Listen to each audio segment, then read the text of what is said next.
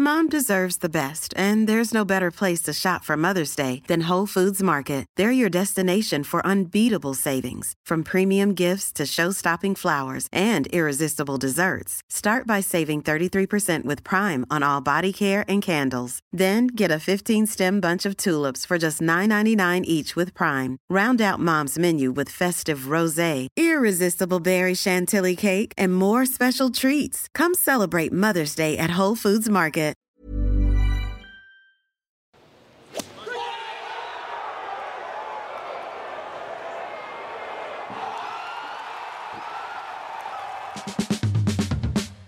Hallå där! Den här veckan i Simons Golfpodd så hyllar vi norsk golf efter Viktor Hovlands framgångar. Vi älskar lagspel och så längtar vi efter 2021.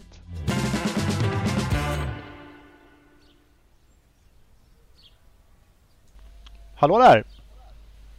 Vi tänker att det är onsdag.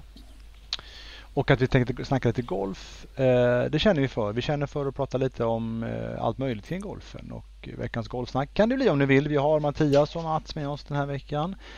Och för er som är med nu får ni gärna vara med och kommentera det som vi snackar om. Och ni har frågor om ni vill till Mats och Mattias går det också bra. Och om man känner att jag tar det här sen, då kan man lyssna på vår podd. Simons Golfpodd som kommer någon gång under onsdags eftermiddagen där poddar finns, ska sägas. Tjena Mats. Halloj där, tjenare. Hur mår du? Nej, men det är bra. Det är väl bra nu. Det är rätt nöjd här efter förra veckan och laddar för den här veckans tävling. Så det är kul. Ja. Ja precis, det är ju inte riktigt slut än. Man kan ju tänka sig det efter att det var Fedis Cup-poäng ranking slut efter Mexiko här. Men det är lite golf kvar faktiskt. Ja, det är några tävlingar till här innan tomten kommer, så att det blir bra. Ja. Och för dig Mattias, du var ju ledig här nu i helgen, men du ska jobba lite senare så innan jul där med PNC Championship där, eller hur? Ja, det ska bli väldigt roligt att få spana lite på Mini Tiger, se vad Charlie Woods kan göra. Jag tycker nästan lite synd om honom att så här ung att få redan försöka kliva in i pappas skor. Men det ska bli väldigt kul. Lite Sörenstam får vi se också, det är inte så vanligt. Jag tänkte vi skulle snacka lite om det slutet här, men jag tänkte först vi skulle helt enkelt ge oss västerut, men inte längre än till Norge, för det är någonstans nu norsk golf som vad säger ni, lyser och liksom snackas om och har liksom kraft på någonting, och allting handlar ju förstås om den här mannen Viktor Hovland. Ja, alltså det var ju fantastisk seger som han tog här i söndags. Spelade riktigt bra på slutet. Kanske spelade ännu bättre under lördagen, men han gjorde det som krävdes och tog sin andra titel på touren och sin andra titel här under 2020. Så att han går väl från klarhet till klarhet, får vi säga. Ja Mats, jag liksom... Vi är inte förvånade, men liksom, när du satt här i söndags nu och så han var med där uppe, vad kände du då kring Viktors kraft i den här konkurrensen som det är, och liksom, han är fortfarande ung och, alltså, vad tänkte du? Du brukar gilla rutinerade herrar, men någonstans så kanske det fanns en känsla för Viktor också, eller? Jo, men det gjorde det. Alltså, jag hade väl förväntat mig att Thomas skulle spela bättre än vad jag gjorde, och i och med att han är en av de absolut bästa spelarna i världen. Men sen har vi ju Hovland som ligger där runt 25:e plats inför förra veckan på världsranking. Så han har ju ett stort spel och har ju rankingpoäng så det räcker och blir över. Och har ju spelat jämnt under hösten. Ett antal placeringar mellan 10 och 15, vilket är bra. Så att man anar ju att liksom, men han kan nog blanda sig i det här. Och det var ju jämnt och spännande. Det svängde hela tiden under kvällen. Ja, vad säger du Mattias? Jag vet att du tittar inte på allting där, men du har ju koll på Viktor förstås. Ja, verkligen. Och jag kommenterade hans första vinst i Puerto Rico i februari och jag har ju varit otroligt imponerad och glad. Vi skulle, om man skulle lyfta fram någonting som har varit spännande för året så var det just Hovlands vinst, för att han är så himla härlig som person. Han är helt liksom inte alls så här mediaslipad eller trött på media som kanske många av de andra spelarna har börjat bli nu, som Justin Thomas. Så han är verkligen superskön, och han sa väl det själv att han var jättenervös efter och att jag tycker att jag brukar inte klara pressen så bra, men bevisligen så statistiken säger något annat, att han är en bra closer, och jag tror verkligen det kommer bara få hänga med i flertalet år framöver. Och det är bara synd att han är norrbagge och inte svensk nästan. Ja, vi ska prata mer om det, men vi kan väl lyssna på vad han sa just då efter det här med nervositeten och sista putten.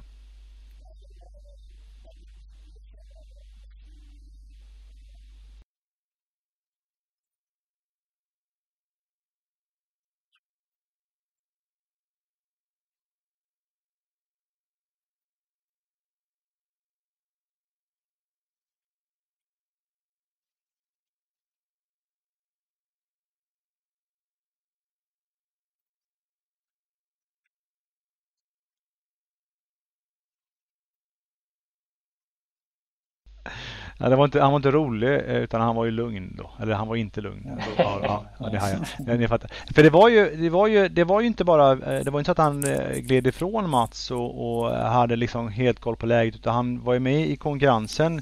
Det var ju framförallt då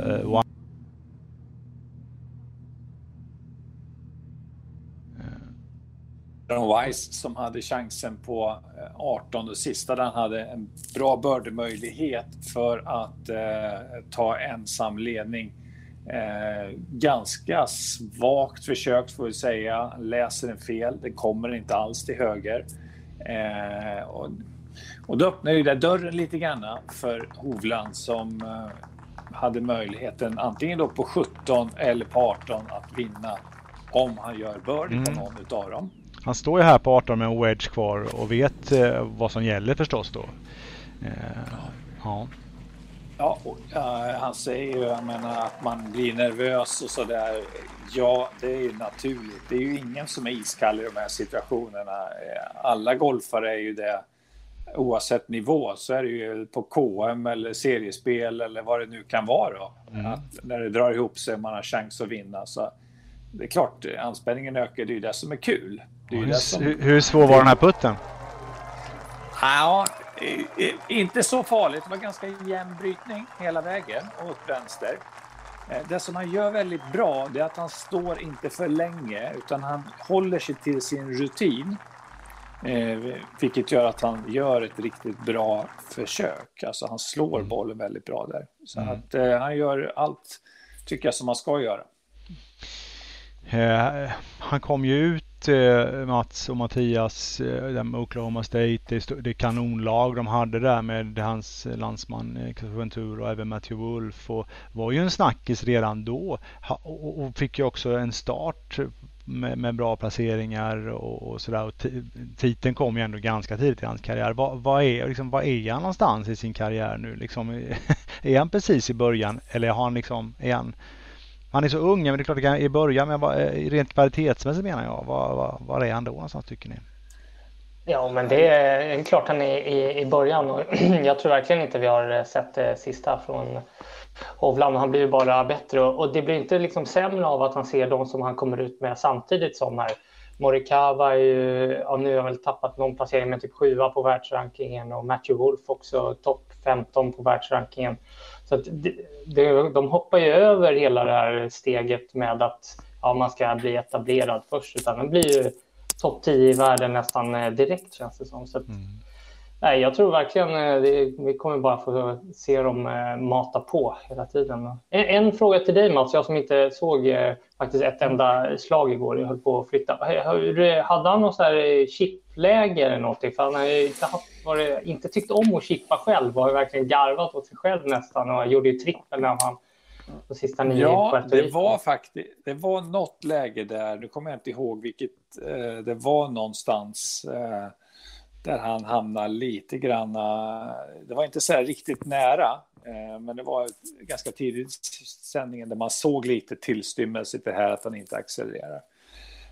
Men om jag får fortsätta där lite där du var, så det jag tänker på med Hovland, det är ju US Open 2019 på Pebble Beach, där han är bäst från tee till green. Alltså han är bättre än alltså Dustin Johnson, McIlroy att slå bollen. Alltså han har väldigt hög nivå i det här shotskan. Han slår långt, han slår rakt, han slår bra i järnslag. Och då bör man inte förlita sig till tajmingen så mycket när man börjar tävla. Utan då har man en så stark bas, vilket gör att man kan liksom, ja men det finns där, det sitter, och sen så kan man liksom lägga energi på närspelet och utveckla den biten och så. Så att då kände jag när jag såg de siffrorna att det här är en kille som kommer att hänga med länge. Mm. Han... Ja, säg Mattias. Det är samma sak med Morikawa där liksom, som ledde shots game från tee till green efter halva säsongen. Och ja, det är ju, om man drar en parallell till typ Jordan Spieth eller någon som kanske mer har förlitat sig på puttning och närspel, som är ju mer volatilt över en karriär, så är det ju här de Hovland och Morikawa och Wolff, det är ju ballstrikers som kommer fram, så att det är därför jag tror verkligen att de kommer ju vara topp 20 i världen nu i 10 år framöver typ. Viktor Hovland tog det ganska lugnt efter Tour Championship under hösten här, och var ju inte med Masters som det var på förra årets ranking och sådär, så att han tävlade inte så mycket. Vad gjorde han då, tror ni, under lugnet? Det tror jag att du vet bättre. Jag tänkte ni skulle gissa lite där, men ni kunde ju inte. Gymmat skulle det alla gör, säger i alla fall. Precis. Ja, vi kan ju höra vad han säger här. Det är lite norska, så vi får bestå ut med språket här, men jag tror vi fixar det.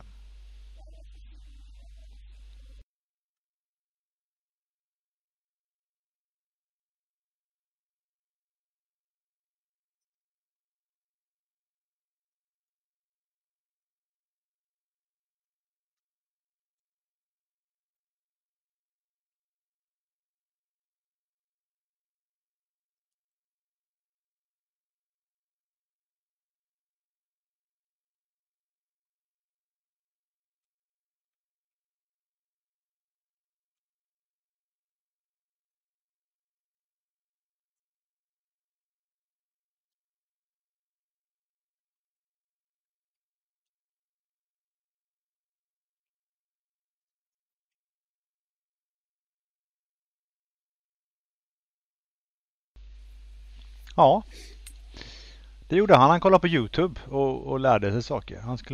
Han äta annorlunda och träna mer med vikter. Han sprang bara innan. Så gymmet var ju rätt där, Mattias. Du får poäng. Men det låter ju konstigt. Men han har ju gått på Oklahoma State. Och de borde ju lära sig sånt här, tycker man ju. Liksom. Och att bara springa, det låter ju som att... det måste ju vara att han själv tycker om det. För att det är klart att det är ingen liten kille då. Nej, men de är ju unga. Ja, alltså jag kan väl säga så här att alltså när man kommer upp dit, jag alltså inte nått aldrig den nivån, men de som är där uppe, de vill ju gärna liksom putsa på någonting, alltså kanske med slagerna, att man utvecklar wedge-tekniken eller fysen, eller att med mat, alltså man försöker plocka lite strån här och där för att liksom bli lite bättre, lite starkare, känna sig lite bättre och må bättre och så. Så att det är väl naturligt att man tar det. Han sa också i intervjun här med norska medier var det då, om att han vann sin första titel och lite så att han har kommit in och blivit så etablerad. Har han liksom fått mer tid att slipa på detaljer. Alltså han kan känna sig lugn i att göra en förändring och sådär. Vilket man kan förstå. När man har sin status och så kan man ju göra det med lite lugnare när man har kategorier att få spela på sikt utan att vara rädd för att bli av med jobbet. Och så sa han också att jag vet att jag har blivit snabbare, men det är bara vissa dagar. vissa dagar har jag det, då har jag en snabbare speed, och andra har jag inte det. Så jag har liksom kunnat lära mig mycket om mig själv med mer tid för det än när man är under press och när man kanske behöver kämpa för att få behålla kortet och sådär. Så han liksom utnyttjat den känslan i att lära sig saker om sig själv. Det tycker jag var ganska så...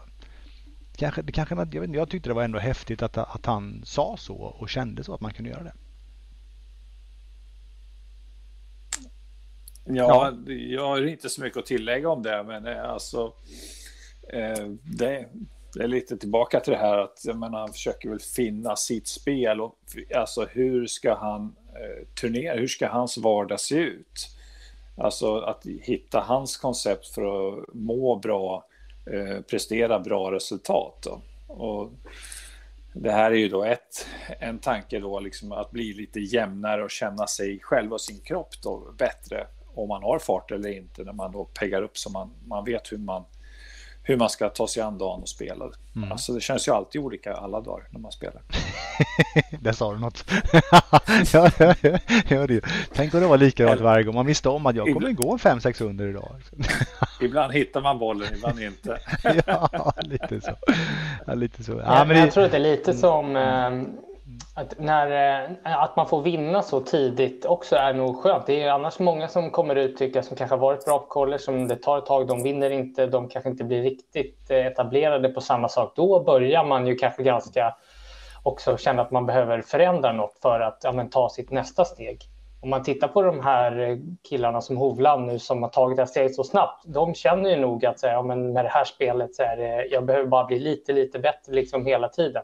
Det är inte så att de kommer att behöva göra några stora förändringar eller svingförändringar. Det hoppas jag inte i alla fall någon av dem gör.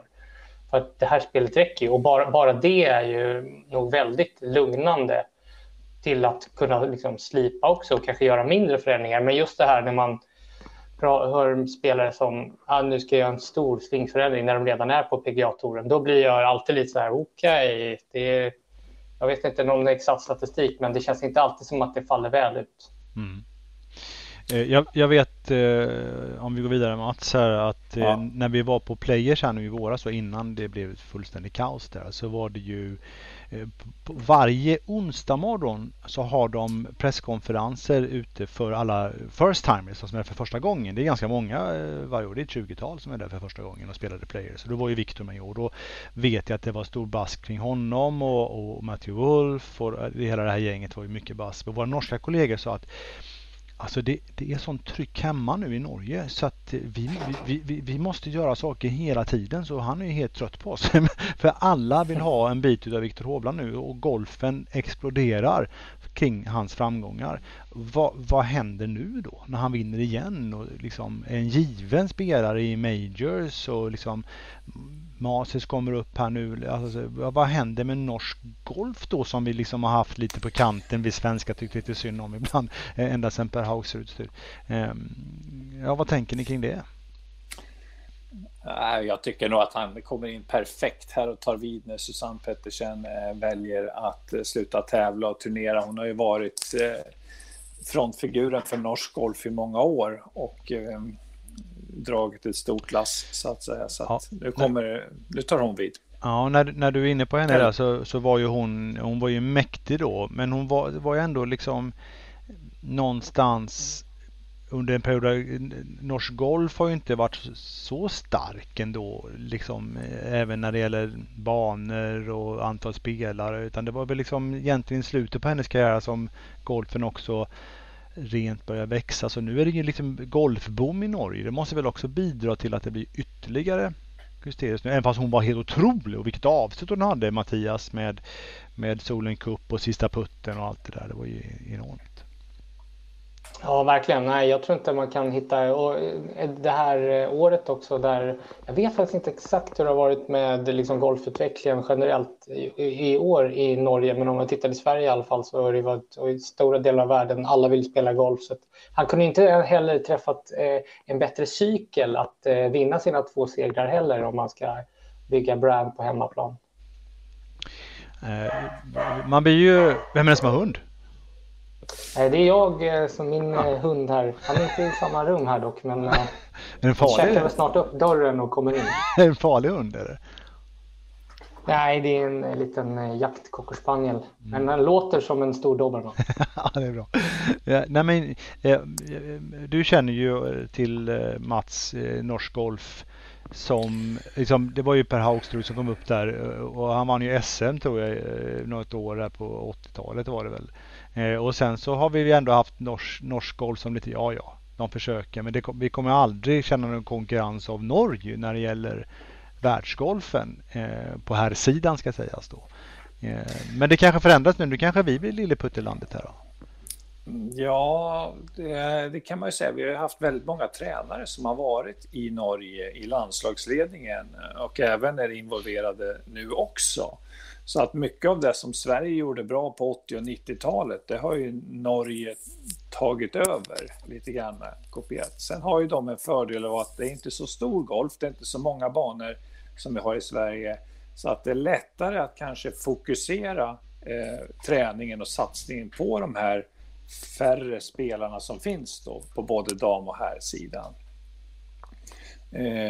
Och vi ska också komma ihåg både Reitan och Ventura som också tillhör de här nya talangerna. Inte riktigt lika stora som Hovland då såklart, men de har några bra och jag menar alla länder får fram några bra, även om golfen är väldigt liten.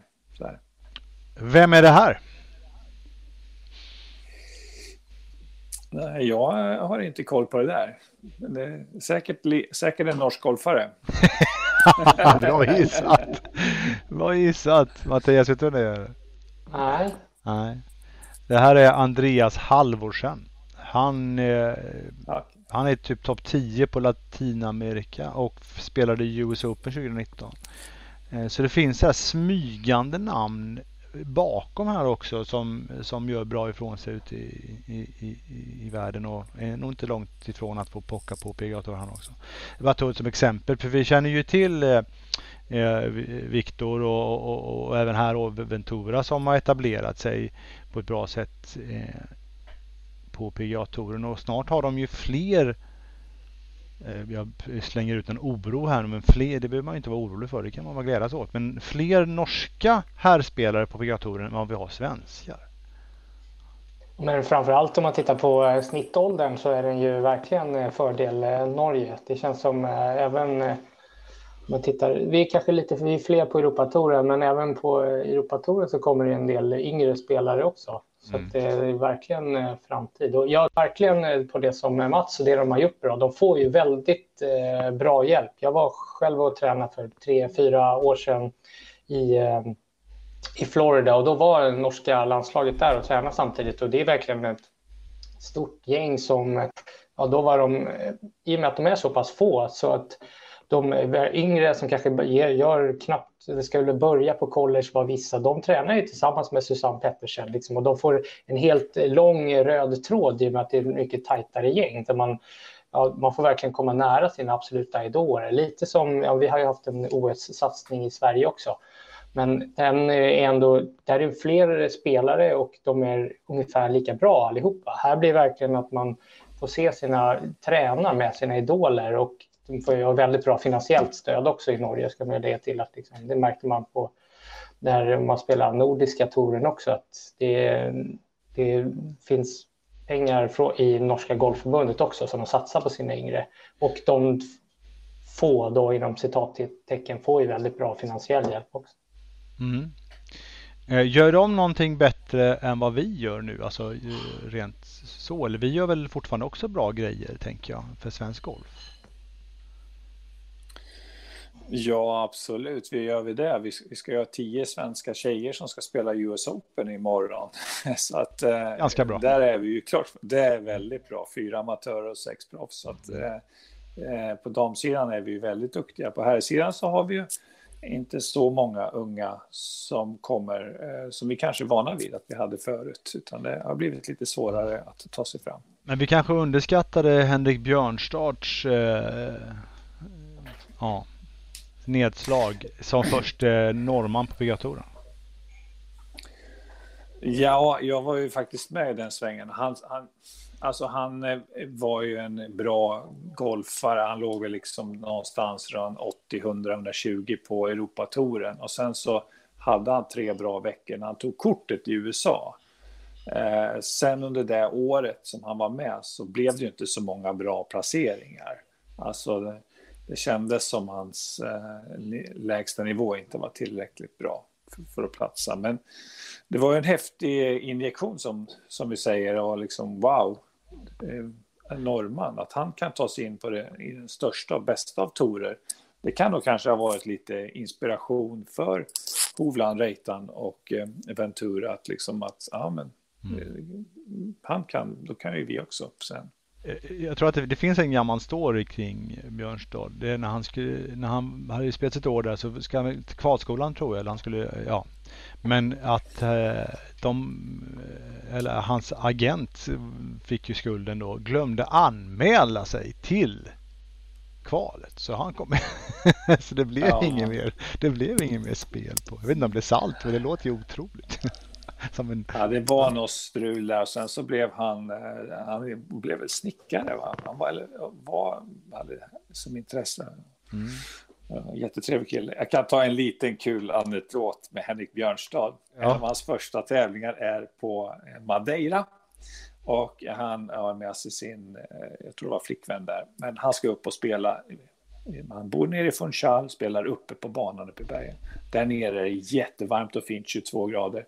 Och där uppe på banan så är det ju blåsigt, molnen drar förbi och det är lite varmare än vad vi har i Sverige nu, men inte så mycket. Och han kommer upp i ett par tunna brallor och en piké bara, och alla står med regnkläder och mössor där uppe, och han bara nej, det här går inte. Så att det var väl ett välkomnande till touren den gången. Ja, det är bra. Ja, det är härligt. Annars var väl Per Haugström din generation väl? Han är lite äldre. Ja, det stämmer. Han är ju den första proffset som hade kortet då. Och Banavägen, de hade ju några bra amatörer innan som var med och spelade i amatörleden. Har ni spelat golf liksom i Norge? De har ju, man tänker så här, Lofoten. Det är där man ska vara. Det är ju så läckert så man tror inte att det är sant. Men det finns ju andra banor som har hygglig kvalitet. Eller vad vet ni? Ja, jag har spelat vi spelar ju 2-3 tävlingar varje år när jag spelar på Nordiska touren i Norge. Deras bana som vi spelade flest gånger var ju den Miklagard, vilket de var en av de första här uppe i alla fall som körde sånt här sub-system som de har på Augusta. Att de kunde lufta grinerna automatiskt underifrån. Så det var ju väldigt... Det tyckte man var coolt i alla fall när man kom dit. Ja, dyrt var det garanterat. Jag vet inte om det riktigt märktes när vi var där. Men det var i alla fall alltid snackisen att nu kommer vi till Sabbar-systemet på Miklagard. Det var utanför Oslo. Oslo. Fint ju.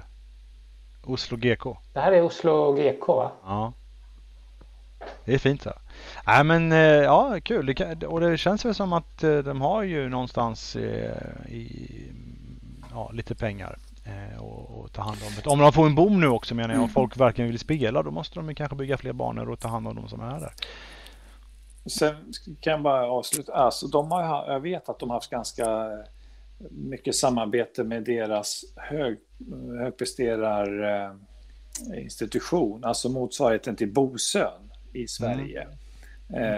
Så att de har tagit en hel del information eller kunskap från de som jobbar med de andra sporterna, skidor inte minst, och så där, hur man tränar och hur man utvecklar personer i individuella sporter och sådär. Så att där har de fått lite synergieffekter.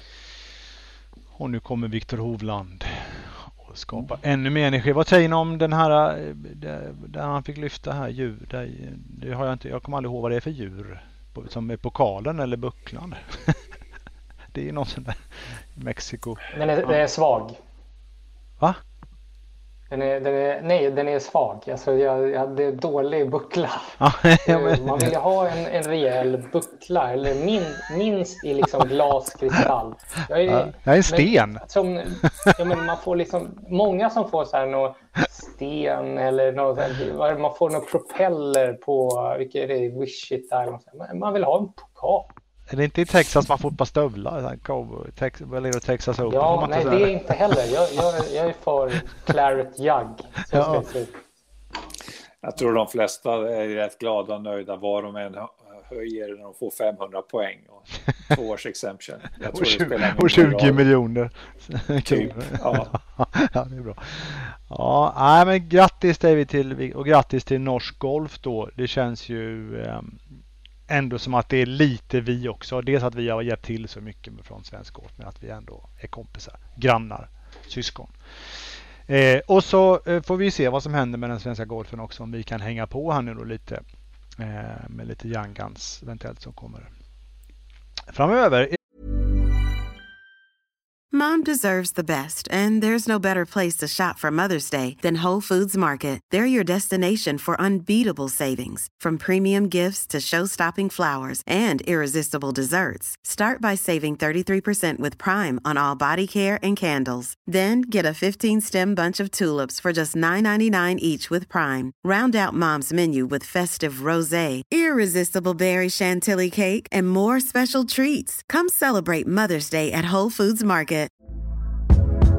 Hey there, it's Michelle Norris. I'm host of a podcast called Your Mama's Kitchen. When I travel, I'm usually looking for a way to find a taste of home when I'm not at home. And one of the things I love to do when I am at home is entertain. And Airbnb allows me to do that. When I was in California recently, I rented a house that had a great kitchen. And when we were sitting around the table, we were all thinking, we're in someone else's house. Someone could be in all of our homes as well. If you have a home, but you're not always at home, you have an Airbnb. Your home might be worth more than you think. Find out how much at airbnb.com/host. Det som sagt, om att du var inne på det i början här, att det är ju faktiskt lite golf kvar innan vi stänger 2020 och slänger det bakom oss på något sätt. Det finns ju vissa goda minnen därifrån också. Till exempel Viktors vinst här, men mycket skit också 2020. Och så ska vi börja om på Hawaii i vanlig ordning och drömma oss bort lite där på nätterna. Först med Champions-tävlingen där för alla vinnare, och sen också är det ju som vanligt Sony Open där. Men innan dess, redan nu till helgen är det ju QBE Shootout. Mats, du ska jobba. Vad är det för tävling? Ja, det är ju Greg Normans gamla inbjudningstävling som har funnits sedan slutet av 80-talet. Jag tror den har bytt sponsorer och ändrat namn 12-13 gånger sedan man stiftade. Ja. Och nu är det QBE som är ett företag då som är titelsponsor. Och det är en bonustävling som har funnits. Det är lite silly season. Det är de som vill spela lite mer, som tycker att de vill tjäna lite mer pengar och kan vara med.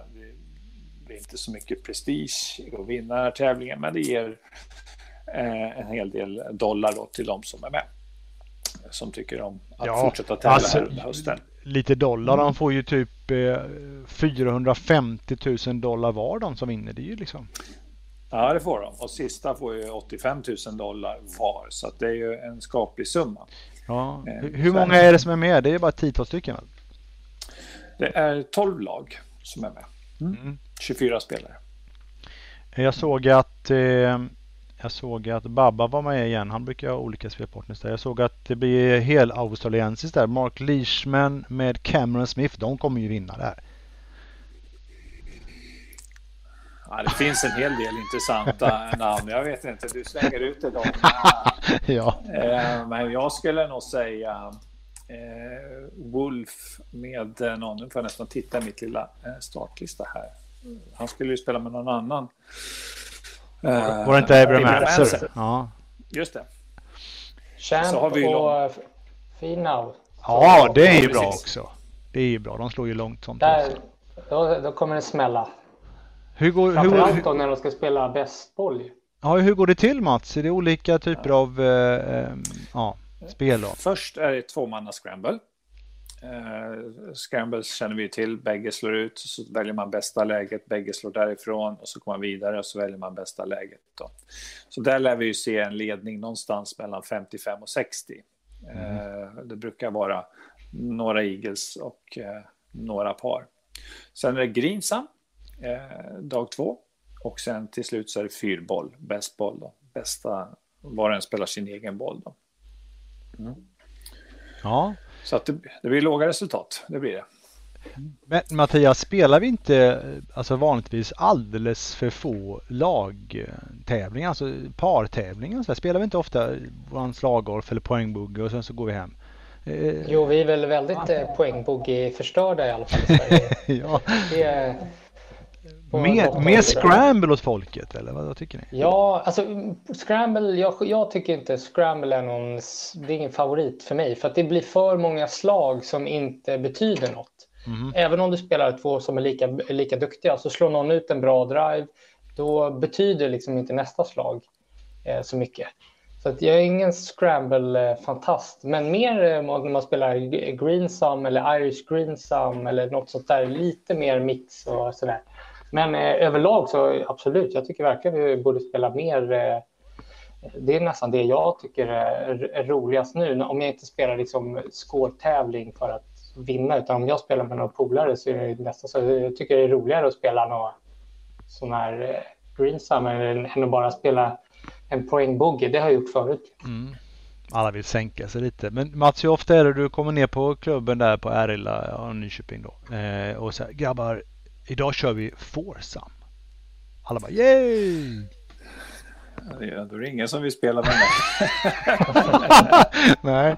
Jag spelade foursome med min pappa en gång på något så här, 2 generationer. Och han är inte så duktig golfare.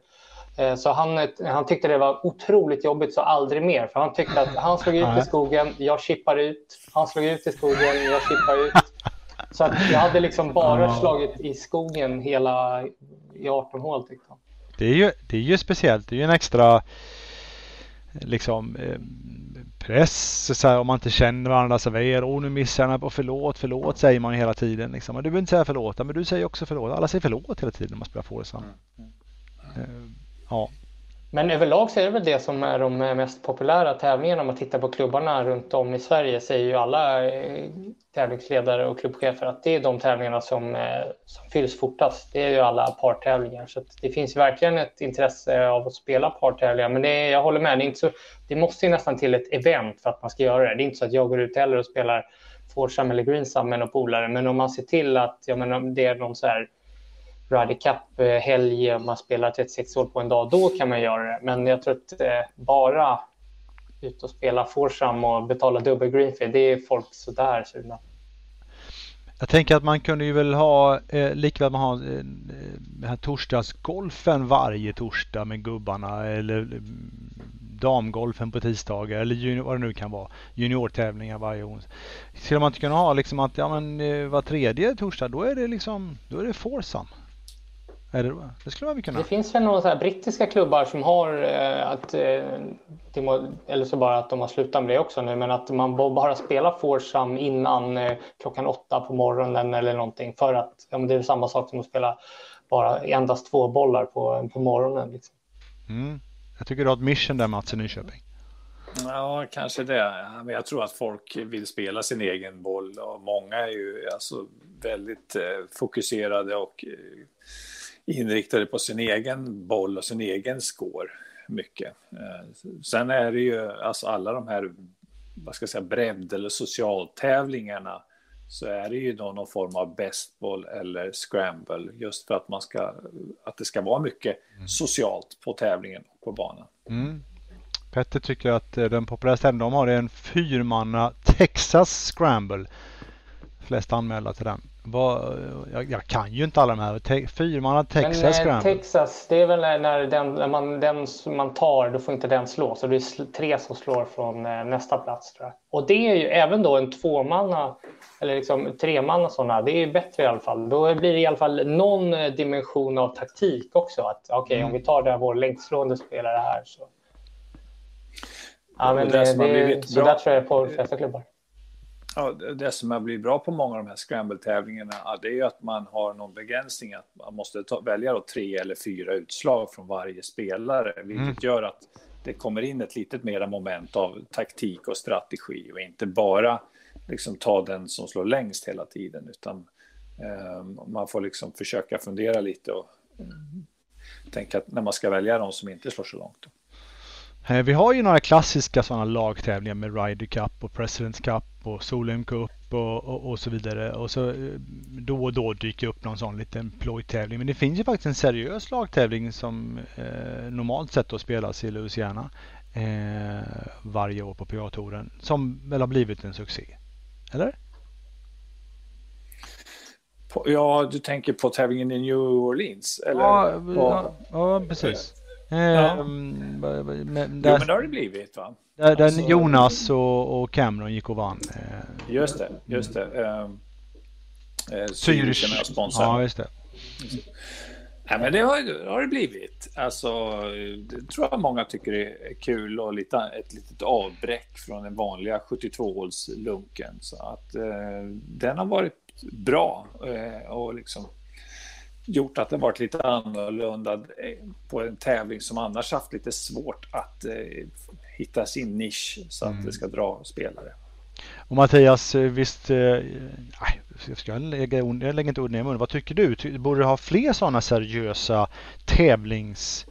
tävlingar där med lagspel? Eller liksom, ska det hålla oss till att det blir någon och så blir det lite... Nej, men jag tycker att det är kul när det är något annorlunda sådär, lagspel och sådär. Dock så tycker jag inte det får bli för mycket, vilket ju nästan, jag kan tycka att det börjar bli på Europatouren att de haft förra säsongen. Då kändes det som var och varannan vecka var nästan som en spelform som man hade svårt, och de testade sig fram för att hitta något som skulle fungera där. Då var det ju inte bara då lagtävling, utan det var ju mycket med match och så vidare. Men jag menar, golf, så som många är ju och vill titta på den, så är det ju vanligt slagspel. Så lagom mängd tycker jag, då är det absolut kul. Och jag är ju för lag, för det är, alltså, de gångerna jag spelar lag, så det är ju framförallt roligare själv att spela. Och det är ju det de spelarna också brukar säga om en sån som New Leeds-tävlingen, att de tycker det är superroligt att spela en sån, men jag vet inte om de hade tyckt det varje vecka. Då landar man ju i det här Premier Golf League som de pratar om. Ja, det kanske är därför att det blir kul, för att det är så sällan då. Ja, alltså, sen så gäller det ju att det här laget, alltså att det finns någon homogen faktor i det här laget. Alltså varför är vi ett lag? Alltså när det är Ryder Cup, ja, då är vi i Europa mot USA, eller det är länder eller olika skolor. Alltså det är svårt att skapa en lagtävling bara att massa olika individer liksom parar ihop sig utan liksom att ha någon gemensam anknytning. Nej, jag håller med dig där. Alltså, det är väl därför just man fattar ju att om man ska göra en lagtävling, och det krävs ju verkligen att det är någon typ av draft och att det görs hela vägen ut. Det skulle ju vara svårt att vi spelar en lagtävling i varje månad på PGA-touren. Då hade det ju slutat med att typ det hade varit världsettan och världstvåan tillsammans, världstrean och världstjättefyran. Man börjar samla världsrankingpoäng. Ja. Men vi får väl se nu. Det är ju där lite som de här Premier Golf League vill. Att man ska ha olika lag. De här som ville starta konkurrerande tävlingar till PGA och Europatouren. Just det, som hade de ju tänkt att det team, så här F1-team, Formel 1-team. Just det. Så att de tankarna finns ju där. Sen får vi se nu liksom vart det tar vägen. Men det var ju så det var tänkt där. Ja, det är ju en annan diskussion också det, och med Europatouren och PGA-touren som går ihop här lite mer och så, vad som händer. Den diskussionen kommer ju fortsätta. Men QBE Shootout, fredag, lördag, söndag, Mats. Du jobbar några av dagarna, och Tom är ett par andra där, va? Stämmer. Och det är bekväma tider, tror jag. Det är så här vid 7-tiden någonting, men jag förstod det rätt också som det börjar. Ja, det är mörkt vid 3-4, så det passar ju perfekt. Hinner vila lite innan. Ja, det är bra. Och sen, det blir bra. Och sen framöver då, så är det ju faktiskt innan julhelgen där också, Mattias, den här PNC Championship som vi sänder. Och det är ju veterantouren som har den här lagtävlingen med 2 generationer. Och alla pratar ju om familjen Woods. Ja, det ska bli verkligen häftigt att se lille Charlie som man bara hört och man har sett typ en ynka bild från när Tiger bar hans bag vad det var på någon junior-tävling. Så att den ska bli väldigt kul. Sen tycker jag det ska bli kul att se John Daly med sin son John Daly Jr. För han ska ju tydligen slå längre än pappa redan, säger han, att slår en dryga 300 meter eller något sådär. Så att, det ska ju vara spännande. John Junior verkar ju vara bra på riktigt. Ja, han är ju 17 också, så det är lite skillnad. Han är ju verkligen, jag menar 17, då har vi ju haft 17-åringar som spelar på PGA-touren. Så att, men det ska bli kul att se, om man tittar på bilder, jag har inte sett så mycket mer om honom så. Det ser verkligen ut att vara sin pappa i dagen. Det är liksom Humle och Dumle som går och vandrar där längs fairway. Ja, precis. Och sen det är fler Mats, det är fler spännande kombinationer där. Jag tror att Justin Thomas spelar med sin pappa Mike där. Sen är väl familjen Langer, men de brukar vara med i alla fall och köra. Så det finns ju många sköna tvågenerationers kombos i den här tävlingen. Ja, precis. Och även där är det ju, precis som nu till helgen då, riktigt låga scorer. Och det som är kul för bägge tävlingarna, det är ju att man kan chansa som spelare. Det kostar inte så mycket, vilket gör att vi ser hur spelarna går mera för flaggorna och satsar mera än vad de gör kanske på vanliga tävlingar där man liksom vill åtminstone skydda paret. Så det är lite mer att spelarna bjuder på sig själva och liksom går för flaggorna, vilket kan vara rätt häftigt att se. Och så Annika då, förstås, är ju skithäftigt att få se spela någon form av tävlingsgolf igen då. Pappa Tom där också. Och Annikas kraft har vi svårt att förstå här hemma egentligen, Mats. Hon är otroligt stor i USA och i världsgolfen, men vi är lite mer modesta här hemma kring Sörenstams enorma aura. Ja, hon har ju varit så otroligt stor i USA. Alla vet ju vem Annika är. Och när hon var som bäst 2003-2004 så vann hon ju varannan tävling som hon var med i. Otroligt. Under en period. Ja, precis. Och 10 majors och så. Så att, nej, hon är respekterad. Väldigt högt och stort respekterad bland de bästa. Och dessutom så har ju nu också fått en fin post i ett styrelserum för den internationella golfen. Vad är det? Ja, IGF har de blivit president för, International Golf Federation. Det är en övergripande golforganisation för hela världen som kanske tittar och försöker beskydda golfen, kolla vart golfen är på väg. De gör ju inte regler och så, det gör ju USGA och RNA. Men de är ju bland annat med och arrangerar OS och har hand om den delen och som en del. Som är nog så viktigt för golfen runt om i världen, framförallt för utvecklingsländerna och så, att det ska ta sig vidare ut och inte bara fastna hos de som just nu har råd. Och det är väl att de skickar ju signaler och gör lite liksom, vart är golfen på väg, hur ska vi ha det och hur ska det här spelas och organiseras och så. Och Mattias, du ska ju jobba med PNC Championship. Har du redan börjat ladda för det? Vi vet inte hur sändningarna blir där. De är ju ganska enkla. Ni som brukar följa Champions Tour vet om att de är förhållandevis låg budget när det gäller produkten. Men förhoppningsvis ska de få till det hyggligt sådär. Och du får hela ansvaret att förmedla det till oss, Mattias.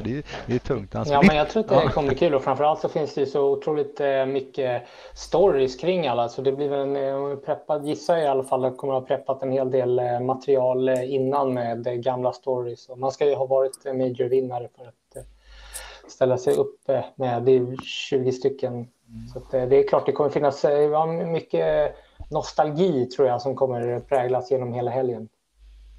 Ja, ballt. 19-20 december, precis där lagom när man behöver liksom komma ner lite i ro i den stress som ändå blir i år, även fast man inte får flacka runt i köpcentrum och träffa massa släktingar som man brukar göra, så får man nog ändå en viss stress i sig för upp det. Så det kan vara bra med lite lugn och skönt i soffan där då. Jaha, jag tänkte att det skulle räcka så för idag. Vi har ju hållit på här nu i 47 minuter. Det blev lite golfsnack idag också. Och tack alla som var med här nu under den här livesändningen. Och har ni missat någonting eller vill lyssna igen, så finns en podd framöver här. Vi ska bara lägga ut den där poddar finns på Simons golfpodd. Något annat som vi har missat, Mats eller Mattias? Nej, jag tycker att det återigen som vi börjar bli häftigt med 10 svenska tjejer i US Open nu till helgen.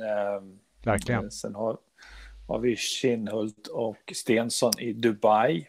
Stensson som vi vet kan så mycket bättre än vad han har visat upp här i höst. Så att det kanske kan vara en ny start. Vi ska komma ihåg, det var just för exakt ett år sedan som han vann på Bahamas, så att kan han få lite vibbar därifrån, så får vi se om han är tillbaka i gammalt godslag här efter nyår. Vi får ju försöka, och nästa onsdag när vi kör sammanfatta helgen på ett bra sätt med svenska framgångar, eller hur?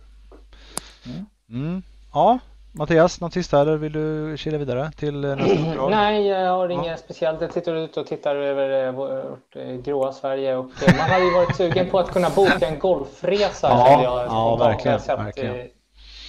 Men man får nog hålla sig ett litet tag tills man ser vart det här tar vägen.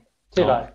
Så är det. Vi hoppas att både solen och kraften kommer tillbaka för 2021 då. Men vi säger så. Tack till er som följde med den här resan i de här minuterna. Och så välkomnar vi tillbaka framöver igen då när vi snackar vidare lite. Det blir lite som det blir här på den här Facebook-sändningen med ämnen. Och ni får jättegärna höra av er till oss förstås. Och inte minst till våra experter, de som kan med frågor och funderingar. Bra, tack Mats och Mattias också. Vi hörs alla. Ta hand om er.